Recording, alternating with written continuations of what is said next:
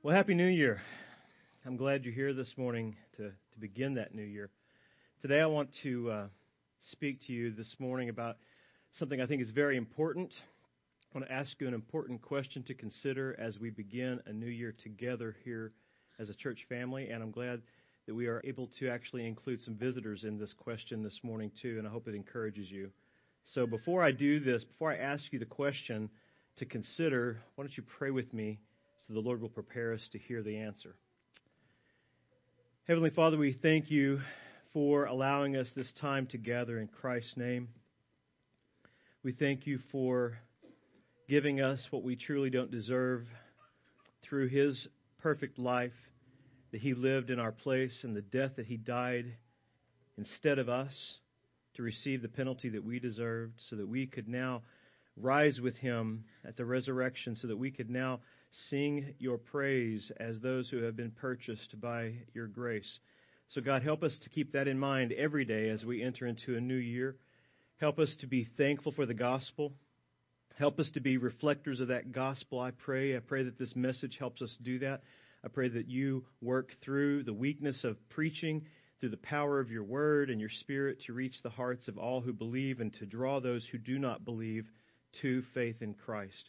And I pray this all for the glory of Jesus' name. Amen. All right, as I said, I want you to consider what I think is an important question this new year. I want you to consider this question. What in the world is the church to do in 2017? What in the world is the church to do in 2017? Simply put, here's what I think the church is to do according to Scriptures. I believe that the church is in the world to declare God's worth. That's why the church is in the world. And we are to declare God's worth, I think, in three particular ways. This will be an outline we'll use later, okay? I think the church is in the world to declare God's worth by, number one, equipping Christ's body carefully and proclaiming God's gospel faithfully and encouraging God's people personally. 3 points. If I was to sum up those 3 points about why the church is in the world, I would say it's this: to spread God's fame evangelistically and declare God's greatness personally. Took it from 3 down to 2, okay? To spread His fame evangelistically and declare His greatness personally. That's why we were left here after our conversion. That's why He didn't take you home immediately when He saved you. It is our mission to declare His great worth here on the earth as His people. That is why we are here. And listen, I realize that sounds good and it sounds godly for me to say that. And you're all agreeing with me on that. I understand that you are. But you may be sitting here this morning saying, okay, Randy, it is good and godly what you just said, but where do I fit in? Where do I fit in? Or how do I contribute to this mission that we are called to go into as a church in 2017? You may be thinking, look, I'm not a preacher. I'm not a teacher. I'm just a member. I'm just a dad. I'm just a mom. I'm just a student. I'm just a single person. I'm really not sure where or if I even fit into the church's mission.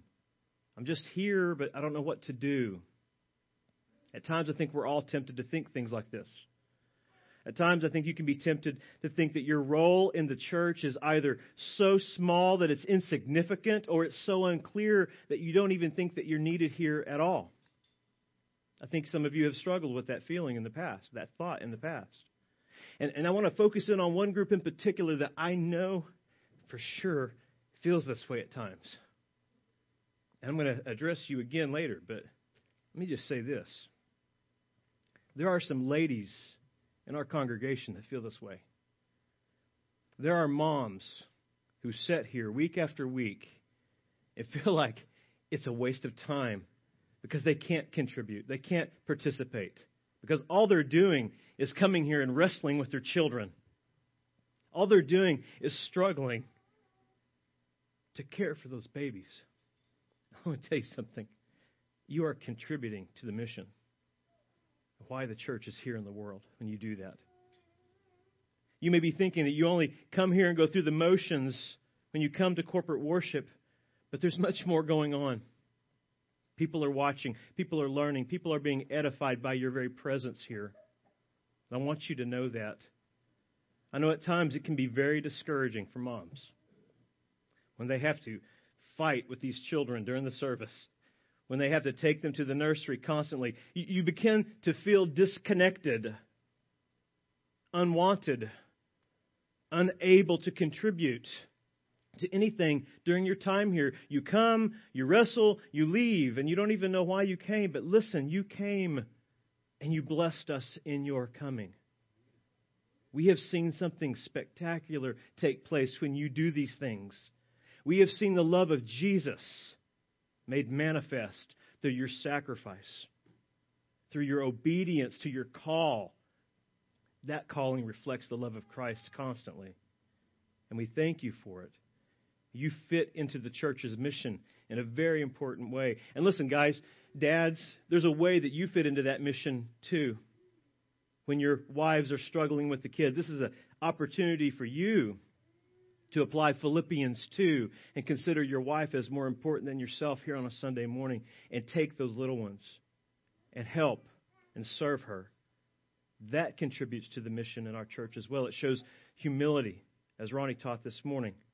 And it's important that we understand all these things. And you moms in particular this morning, you're on my heart. I want you to know you are essential, not just to the local church mission, but to the mission in the world that we are called to go into. Listen, when you live this kind of life that sacrifices for the sake of your children, one day God will bring forth the fruit of that labor. And it'll be people who come alongside us in this ministry and may be sent into the world through your faithfulness. You are ambassadors of Christ's love to this church, and we want you to know that, all you moms. I can't look at my wife. It just makes me cry. Because she shows me this constantly.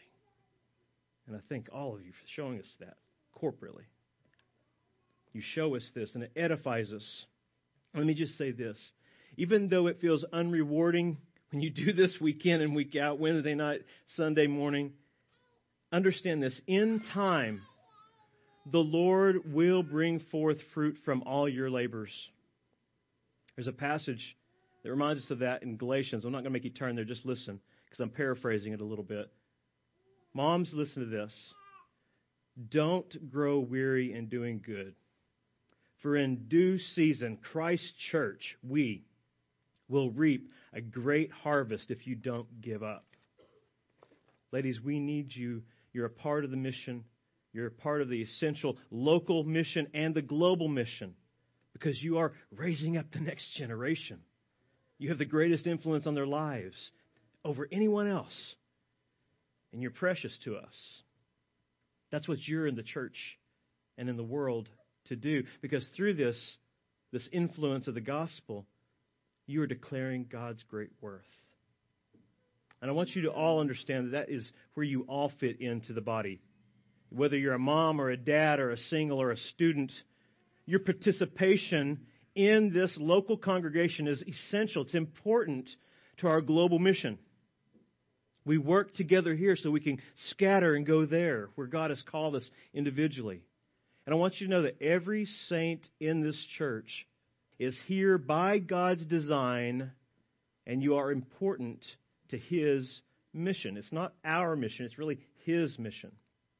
You're important, and I know that because we see that in Scripture. In Corinthians, he tells us that God has arranged the members in the body, each one of them as He chose. Now, he can be talking about the church universal when he says this, but he's also talking about the church local when he says this. God has sovereignly placed you here. That means we need you. It means you have a place in which you can serve. You fit into the mission here in the world that God has called us into as a church. And I just want to reinforce that pastorally to you this morning. Ronnie talked on this on Wednesday, and he's been going through Corinthians, and it helps us to see that. But here I want you just to be reminded corporately of these things, okay? And I want to try to remind you through those 3 points that I gave you earlier, okay? I want you to consider how each of you can contribute to God's mission in the world. So I'll go through these. I'm not going to repeat them. I'm just going to simply go point by point so you can follow along and write some of these things down. Think about some of these things practically today. First thing I want you to look at with me is, number one, that the church, meaning in particular all the saints in this local body, okay, our church, is in the world to declare God's worth by, number one, being carefully equipped with God's Word. You're here to be carefully trained to do the work of the ministry in the world. You come together locally here to fulfill God's global mission there. So, being carefully equipped is essential to your place in the church. You have to be equipped so that you can go out and serve. And this equipping, this careful equipping in God's Word, begins by being discipled corporately. Have you guys ever heard that phrase used? This is Discipleship 101, Sunday morning. That's why we're here. This is a corporate discipleship. And it's given to you by God's design so that not that you can just come here and keep on being discipled, but so that you can go and disciple others personally. You're being discipled corporately so that you can go and disciple others personally, according to what it says in Ephesians 4:11. Look there with me. It says, "And He gave the apostles, the prophets, the evangelists, the shepherd teachers to equip the saints for the work of ministry, for building up the body of Christ." It's edifying the body. So you're being taught by these people that God's given you as a gift so that you could be trained to go do the work of the ministry and fulfill your role in the world.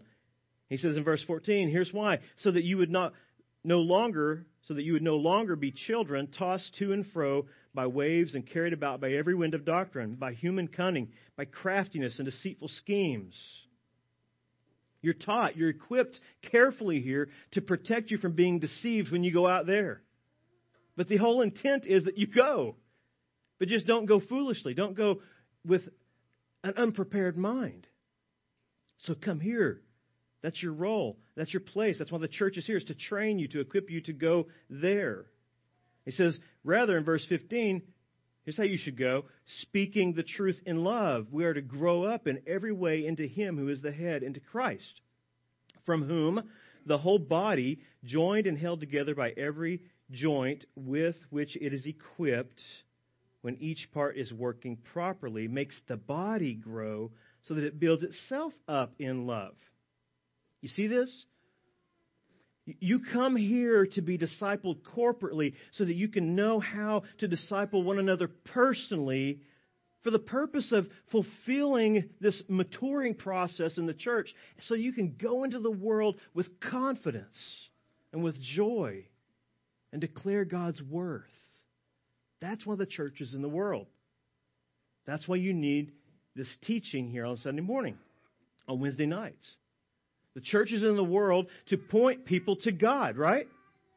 And the best way to learn how to do that is to come to God's authoritative, infallible, inerrant, inspired, all-sufficient Word and learn from it.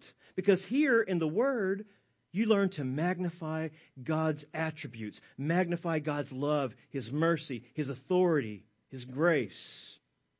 And you magnify that as you apply it in your lives, as you live it out personally. And the way you learn to do that is coming here corporately. We often want to get ahead of the game here and say, let's just go do ministry. And then we find ourselves falling on our face, stumbling, struggling, discouraged, because we're not being equipped first. So God has designed the church to be in the world to equip the saints so you can go. And you're equipped primarily here at Sovereign Grace through faithful, expositional preaching and teaching of God's Word so that you can do the ministry personally when you go into the world. I'm just reiterating this. I'm trying to compound this. I'm trying to bring this to a final point so you understand. This gathering is like no other gathering in the world.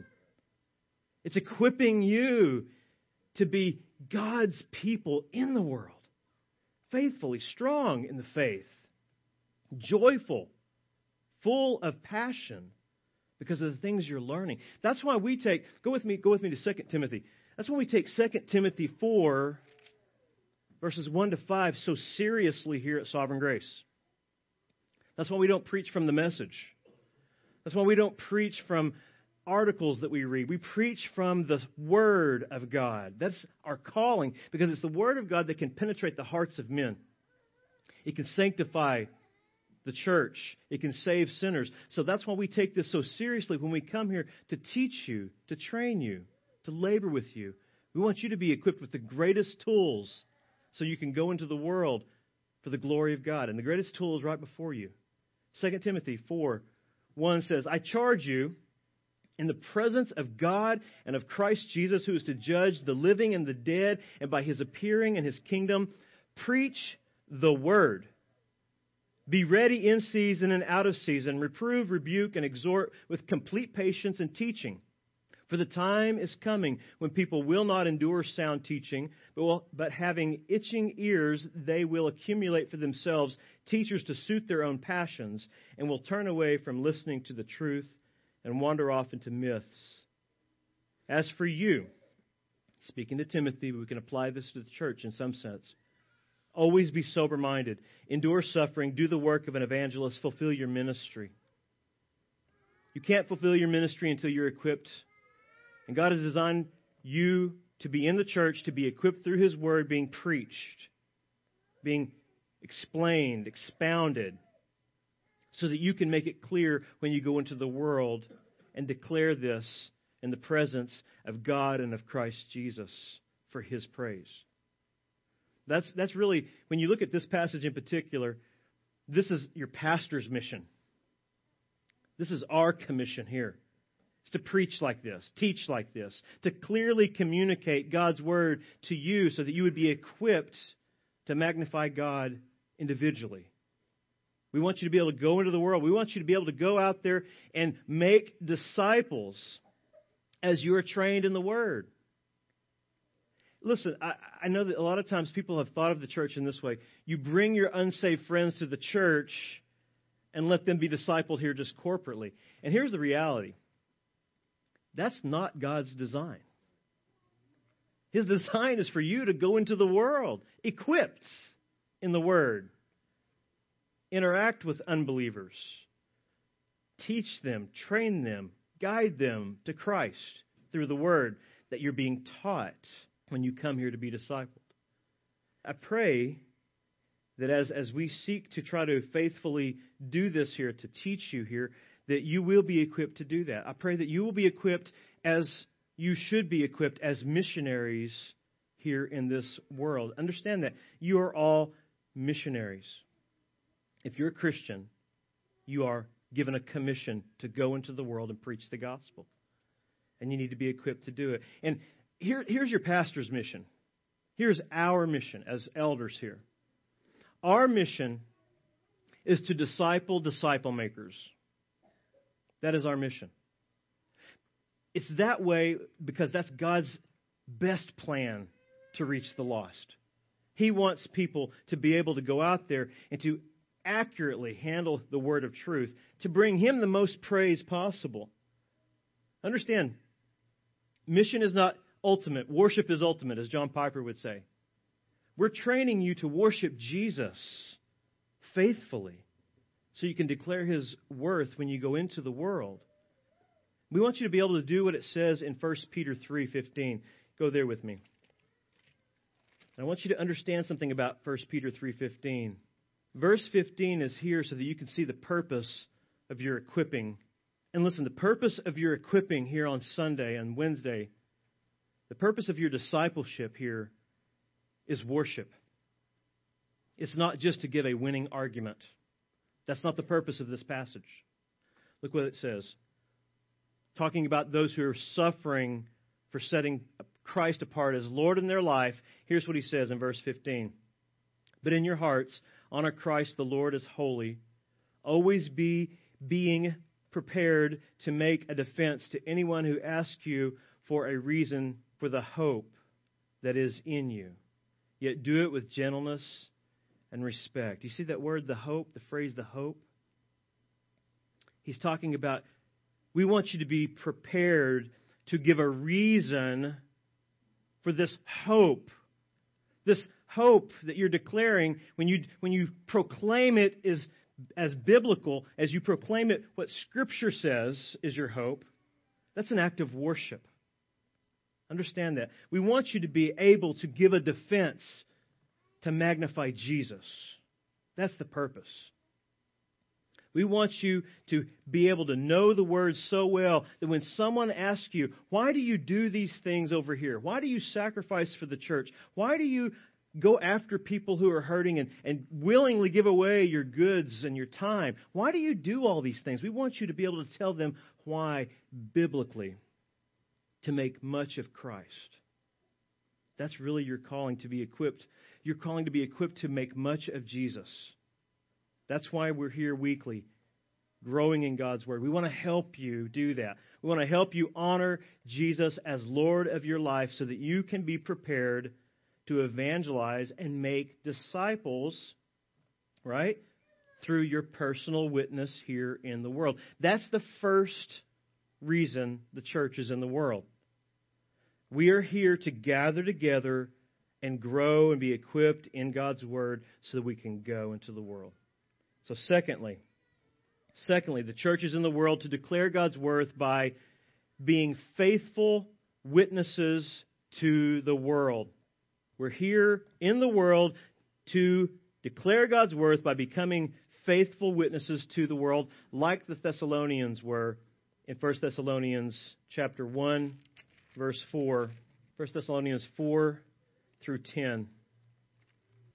We want to see you declare God's worth in this way in particular. This is why you are here in the world still today by God's design. Verse 4 says, "For we know, brothers, loved by God, that He has chosen you." Here's why. Here's how the reality of their salvation was made manifest. Because our gospel came to you not only in word, but also in power and in the Holy Spirit with full conviction. You know what kind of men we proved to be among you for your sake. And then it says this, verse 6, "And you became imitators of us and of the Lord, for you received the word in much affliction with the joy of the Holy Spirit, so that you became an example to all the believers in Macedonia and Achaia. For not only has the word of the Lord sounded forth from you in Macedonia and Achaia, but your faith in God has gone forth everywhere, so that we need not say anything.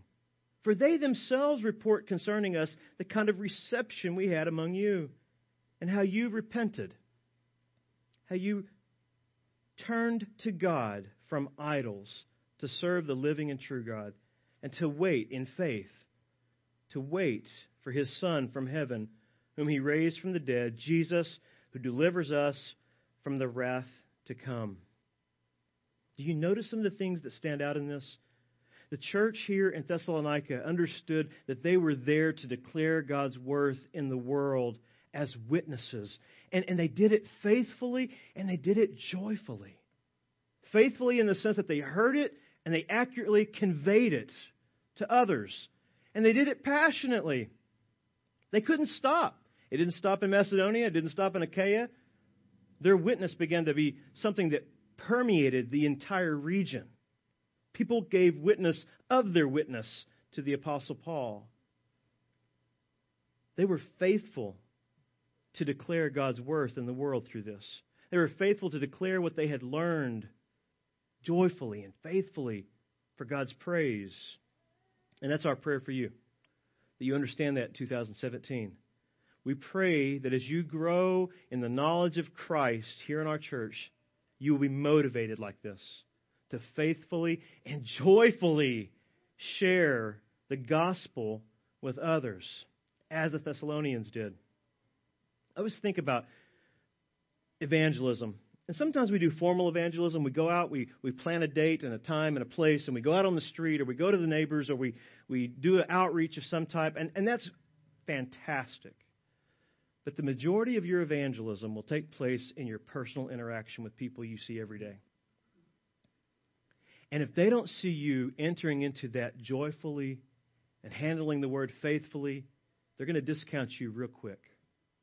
Now, by God's design, you've been placed wherever you are in life so that you can actually go to the lost around you as a beacon of light. And so there's hope. This crummy life, this crummy last year, it's going to pass, but there is something great restored by God's grace for those who believe in the future.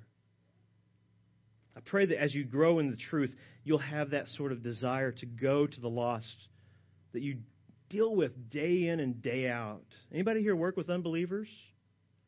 I've got one unbeliever that I work with. He's under the age of 7. But other than that, in my family, I don't have a whole lot of unbelievers to deal with in my workplace. But when I have customers who come into my shop, God opens the door for me to joyfully give a reason for the hope that lies within me and tell them about why my business exists. Tell them why I'm concerned about doing a good job in my work for them. God uses that joy and that faithful presentation to magnify Jesus. Understand this.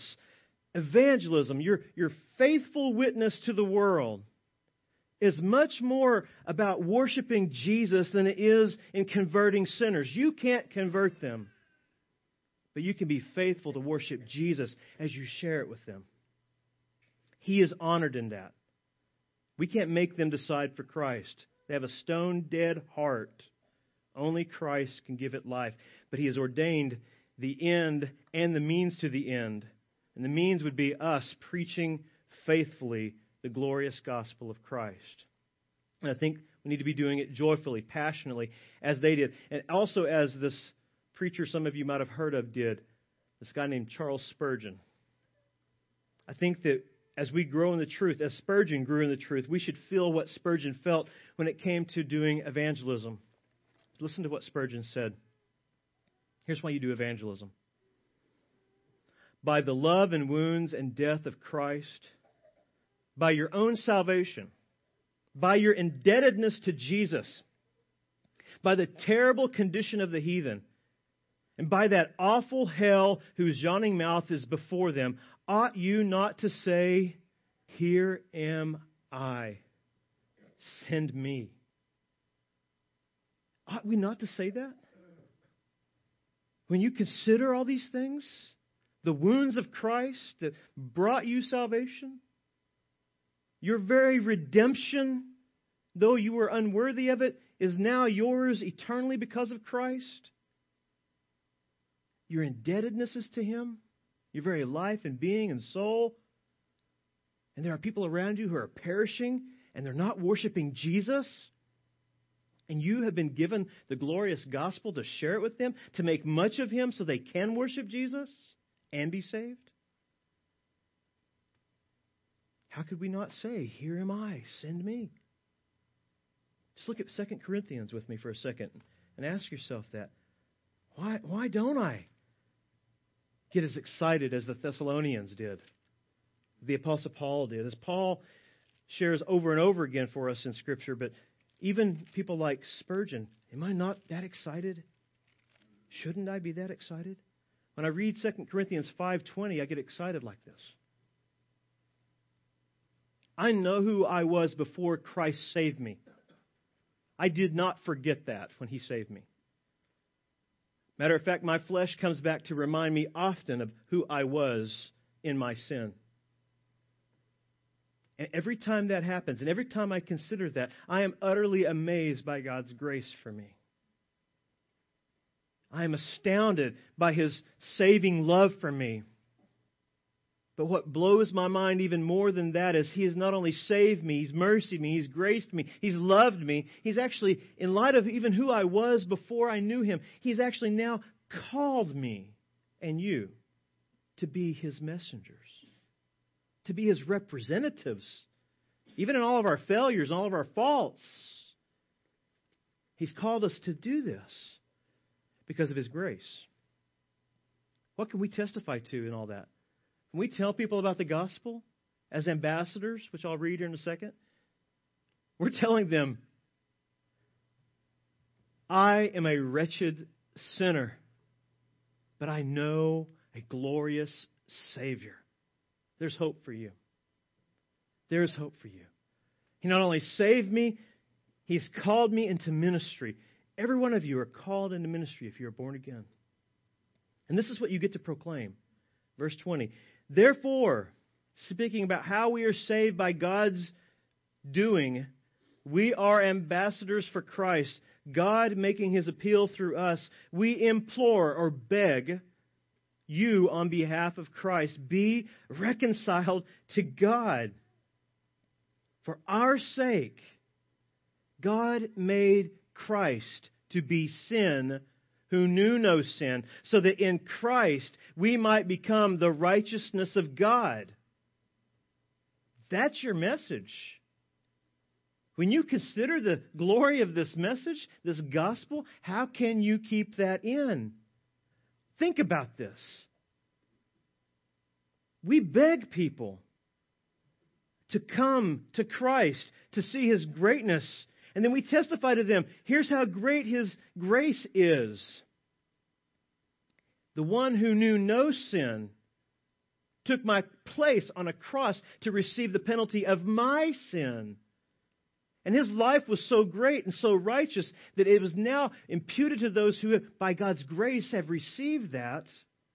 And we can walk in newness of life. We can actually have eternal life because God cursed His Son instead of us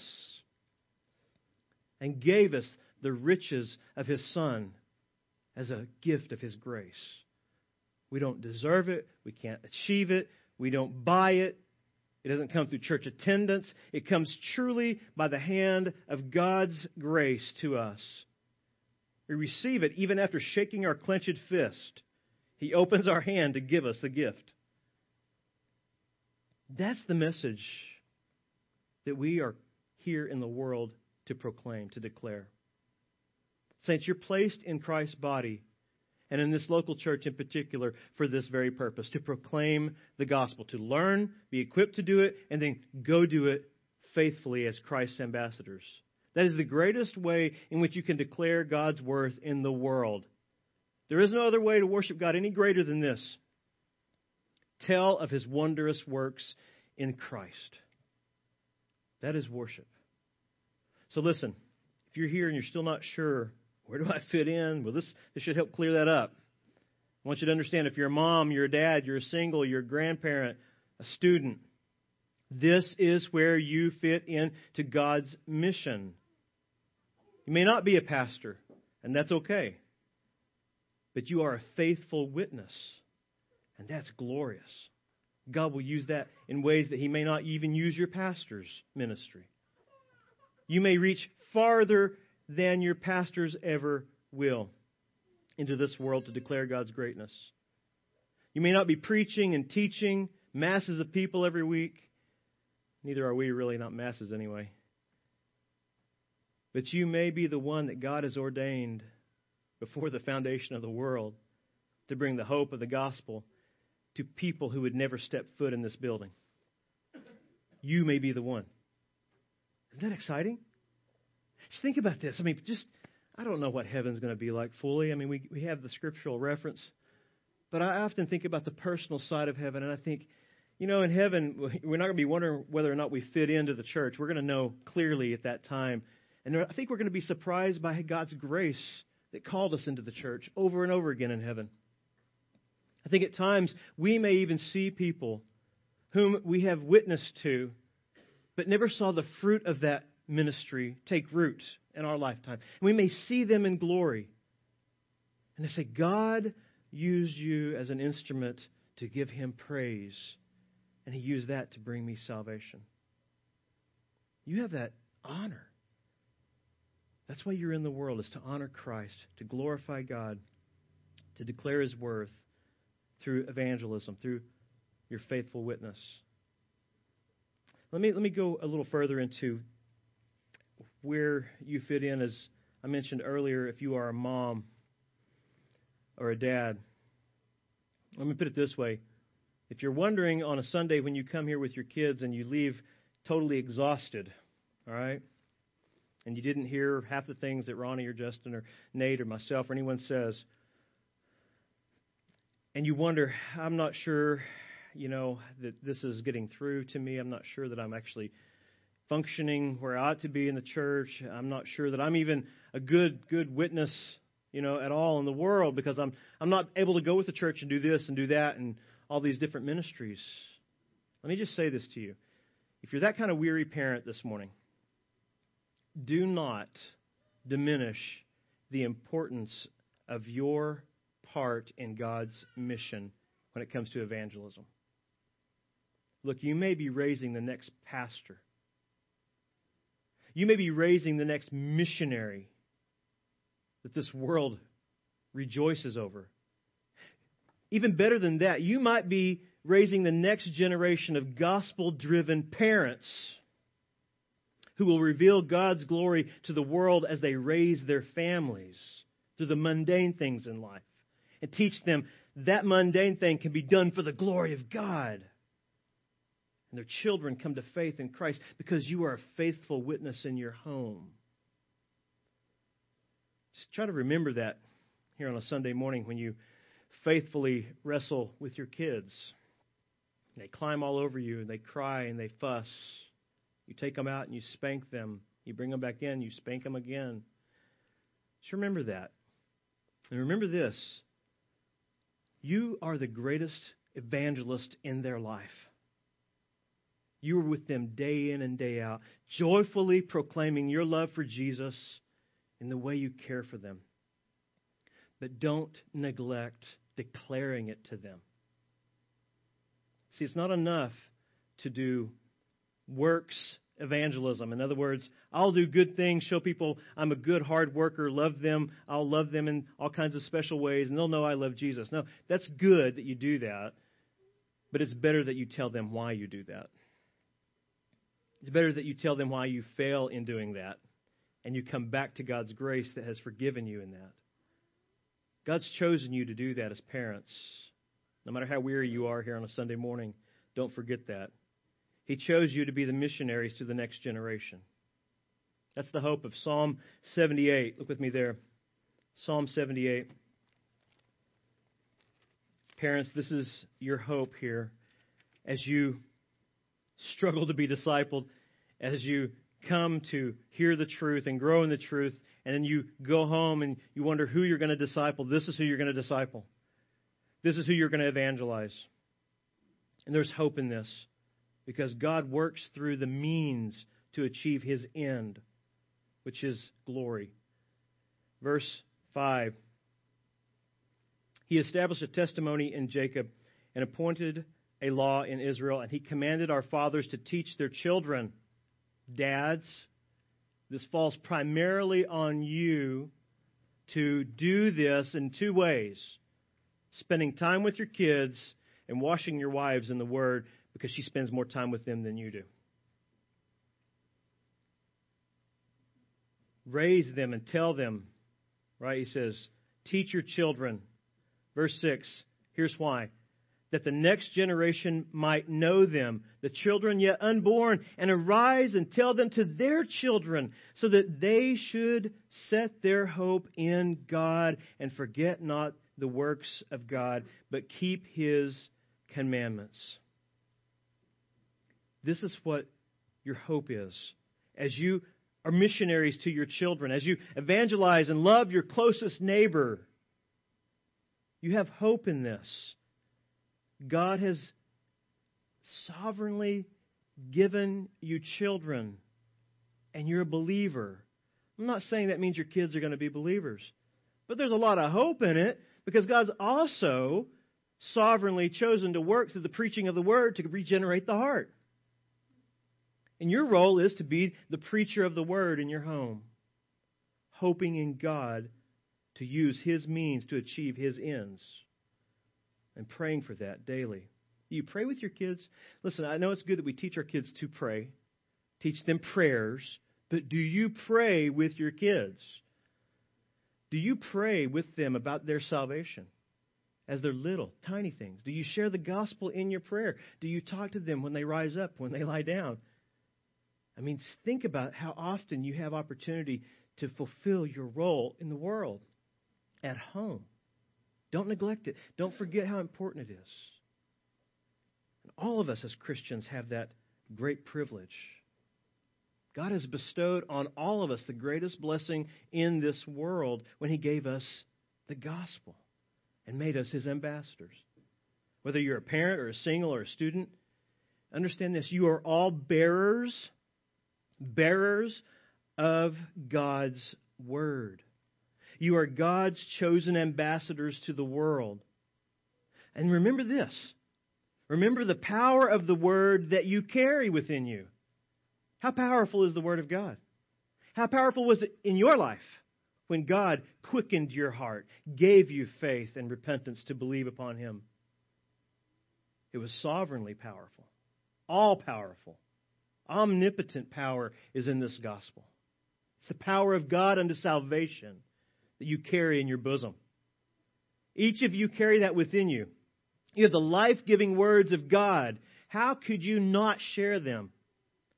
How could we not be excited about sharing them? Now, I realize there are days that it's not as exciting as others. When your boss is a jerk, when your spouse is bitter.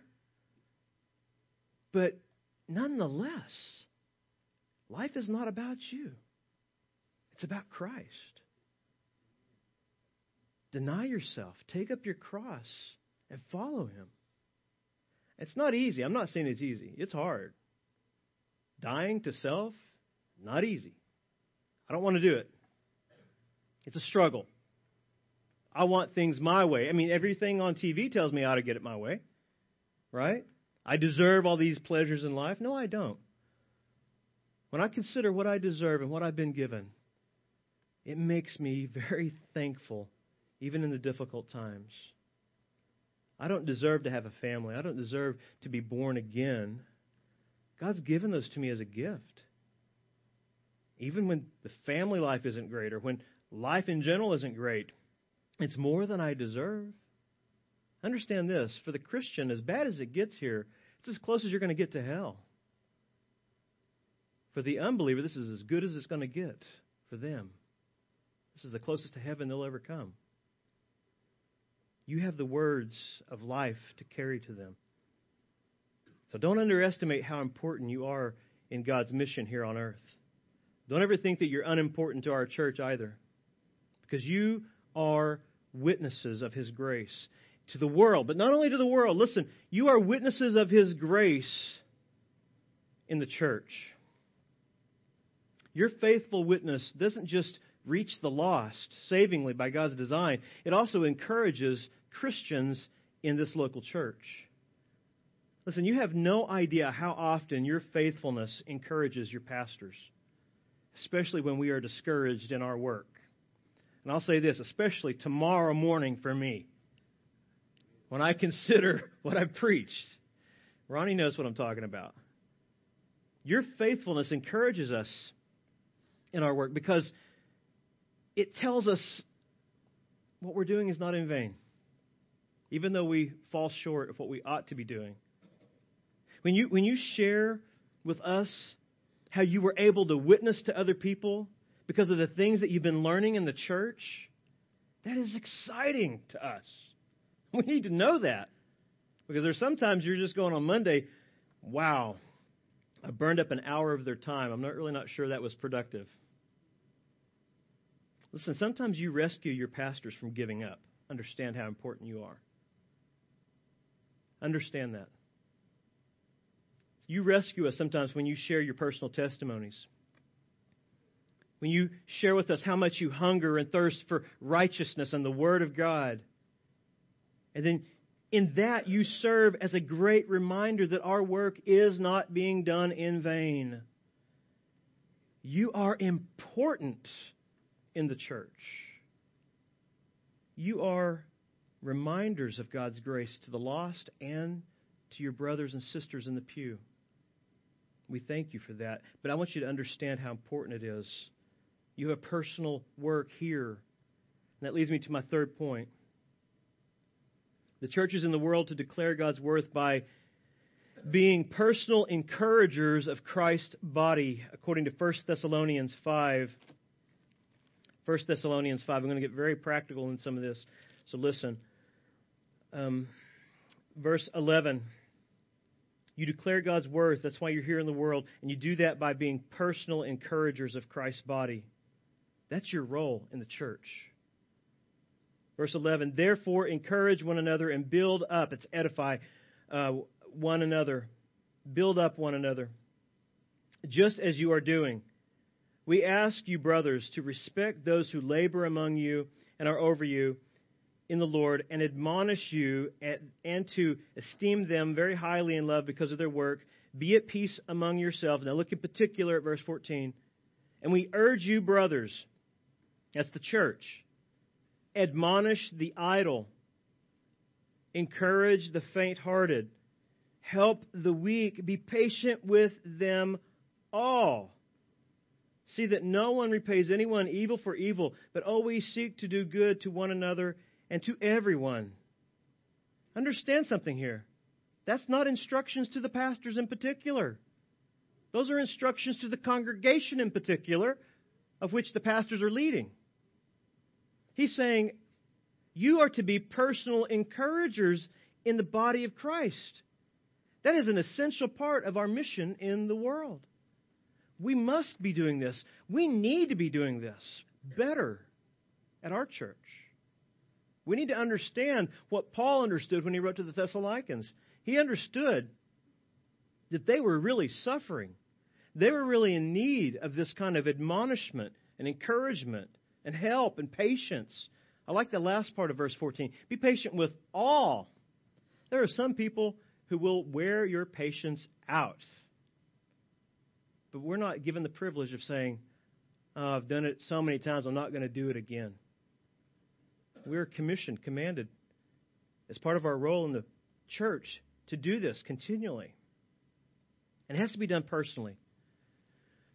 These verses make no sense whatsoever if we're just talking about gathering on a Sunday morning to hear preachings, basically a sermon for an hour. You can't do verse 14 in a sermon. You do verse 14 one-on-one, personally. This goes back to the first point that I made about being equipped in the Word so you can live it out in the world. Well, you live it out also in your life in the church personally. We need personal interaction and personal edification if we're really going to fulfill this mission that God has sent us into here in the world. Here's why. Applying personal encouragement is how you fulfill our local work, our local mission. And personal encouragement in the local church is then essential to our global or God's global mission. And here's why. Because here in the church, through the word being preached and taught, you are being brought into unity, and you're being brought into conformity to Christ, and you're being knit together in the love of Christ personally, as all these things happen, so that you can live it out here as a family and spur one another on to good works when they go into the world evangelistically. Look what Colossians says. I'm trying to hurry. Colossians 3. I want to personally encourage you in this, and I want you to think about this practically. I always love Colossians 3 because it tells me that the church at Colossae was not perfect, or these commands wouldn't have came. And it also tells me that our church isn't perfect because these commands are needed. Look what it says in verse 12. Put on then as God's chosen ones, holy and beloved, compassionate hearts, kindness, humility, meekness, and patience, bearing with one another, and if anyone has a complaint against another, forgiving each other, as the Lord has forgiven you, so you also must forgive. And above all these, put on love, which binds everything together in perfect harmony. That's what connects everything together, he says. And let the peace of Christ umpire your hearts, rule in your hearts, to which indeed you were called in one body, and be thankful.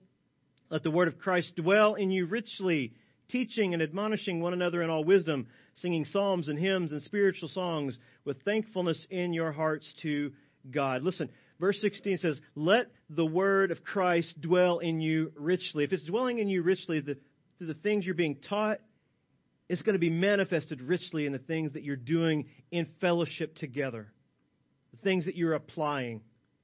These commands here in this passage imply close interaction so that the gospel that declares God's great worth can be seen in action. See, this is why this makes sense. This is why this is important to our global mission. It's here that we're practicing proclaiming God's greatness in the congregation. We're putting the gospel on display in our care for one another personally. That's what reveals the love of Jesus to the world evangelistically. And that's an act of worship when we do this. When you care for one another personally, you're caring for someone for whom Christ died. Does Jesus love the Christian beside you? Yes? How much should you love them? How much did Jesus invest in the Christian beside you? Everything. How much should we invest? Everything. Are we a family? Or are we just people who come to church on Sunday? We have to think about this. I want us to be effective in our mission here in the world. But we can't do that without personal encouragement. I think we need to be a place where we can come and encourage each other intimately, closely. You can't do that unless you spend time with each other personally. You need to be a church family that can come to one another and say, here's a fear that I have. Here's a doubt that I have. Here's a scar that I have because of my own stupidity. And not feel condemned by the person you're coming to. But you can come to them and say, here are my faults. Here are my failures. Help me. And the person will look at you and say, I know about these things. I experienced them too. And let me tell you about Christ's victory. Not condemn you, not console in the sense of just, oh yeah, you poor guy, but actually edify and admonish and correct where necessary in love. Because that magnifies the work of Christ in your life. So I want us to be that kind of place. I want us to understand that's part of our role here in the world. That's why we're here together. And I believe all three of those points that I've given you are essential to the mission that God's given us. But I think the third point is the golden thread that holds our mission together. I think it's that way because of what it says in John 13. I think that the golden thread of personal encouragement is the thread that holds everything together in our mission because it's what Jesus said would testify to the world that we are His disciples, His learners. John 13:34, Jesus writes, a new commandment I give to you that you love one another just as I have loved you. Wow. Just as I have loved you, you also are to love one another. Why, Jesus? I know it's good to do that. I know it's nice to do that, but why? Well, to declare His great worth in the world. Verse 35, by this all people will know that you are my learners, disciples, if you have love for one another. Our love displays Christ's worth. It displays the power of His Word. And that's why we're here in the world, to make much of Him. Personal encouragements that we give to each other leads to Christ's exaltation here on the earth. And we've got to learn to cultivate that. Here's why. If we keep gathering here weekly and being equipped in the Word and learning how to proclaim the Word, but never knit together in love in the Word, practically, personally, we will be a very theologically astute church that's a disconnected body. It will not function in the world in the way in which God has designed it. And listen, the world will see it. If we come here and we learn all these things that we don't get connected, we can't fulfill ultimately the mission we are given throughout Scripture, which is to declare God's praise as one body with one voice. Look at Romans 15. Romans 15, verse 5. May the God of endurance and encouragement grant you to live. This is talking about personal interaction. in such harmony with one another, in accord with Christ Jesus. Okay, in accord with Christ Jesus has to do with the doctrine of Christ, the things you're learning. That together you may with one voice magnify, glorify the God and Father of our Lord Jesus Christ. Therefore welcome one another as Christ has welcomed you for the glory of God. Church, if personal encouragement is weak in our church, the full joy of God's mission will be weak in our church. We won't experience the joy that He intends for us to have as we labor together as Christ's body. Our mission is to make much of Him personally, evangelistically, corporately. And we can't do that. We can't do that without this one thread, personal encouragement. I will get weary. I will get tired. I will give up. But your faithfulness, your reminders of God's grace spur me on to do good works. There are some Sundays that your pastors want to be here about as much as you do. Okay? It's hard sometimes because we're weak. But when we get here and we see 1, 2, 3, 4, all these souls walking in for whom Christ died, we are given strength to continue on in the faith. Your love does that. Your love powerfully reveals the greatness of God's love locally here. Especially when we see you come like that and then go and spend time and sacrifice for one another in personal ways. That encourages our hearts as your pastors. Just as it's encouraging to see your kids grow, this encourages your pastors as we see you grow in applying the truth.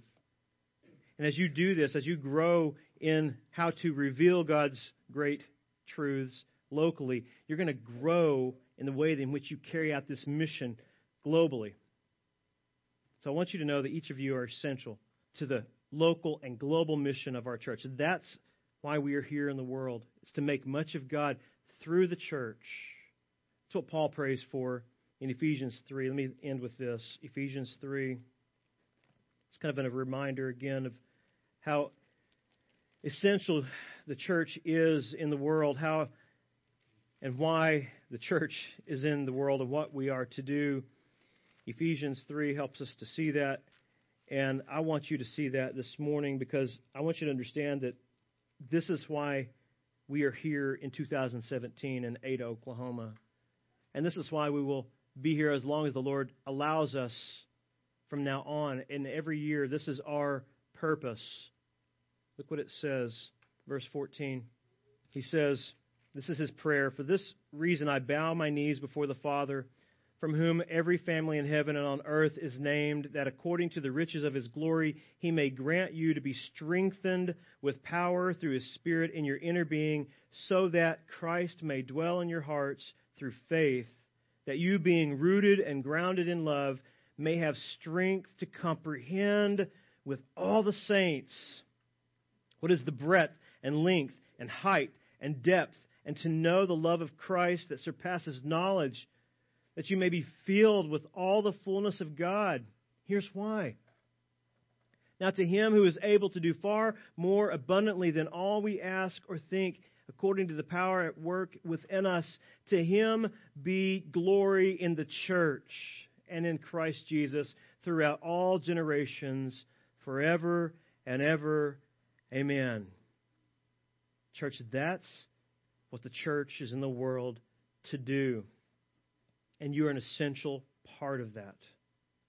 And we want you to know that. I want you to move forward knowing and applying these things in your life for the glory of Christ. Lord Jesus, you are worthy of all of our work and all of our labors. But Lord, it is a joy to know that you have placed us in the world to do this, to labor and to love and to give ourselves away in such a way that would be obvious that we belong to you, Jesus, so that your name is praised through our labors. That's what we want, Lord. That's what we desire as a church. God, you are worthy, and we want the world to know it. We want the world to hear it proclaimed through the church. God, help us to be faithful in our mission. Help us to keep focused on our mission so that your greatness and your grace are illustrated through the life of those whom you've saved. Jesus, we thank you for that opportunity. We thank you for the time we have on earth. We pray that we would number our days and consider how to use them for your honor and glory. I pray, amen.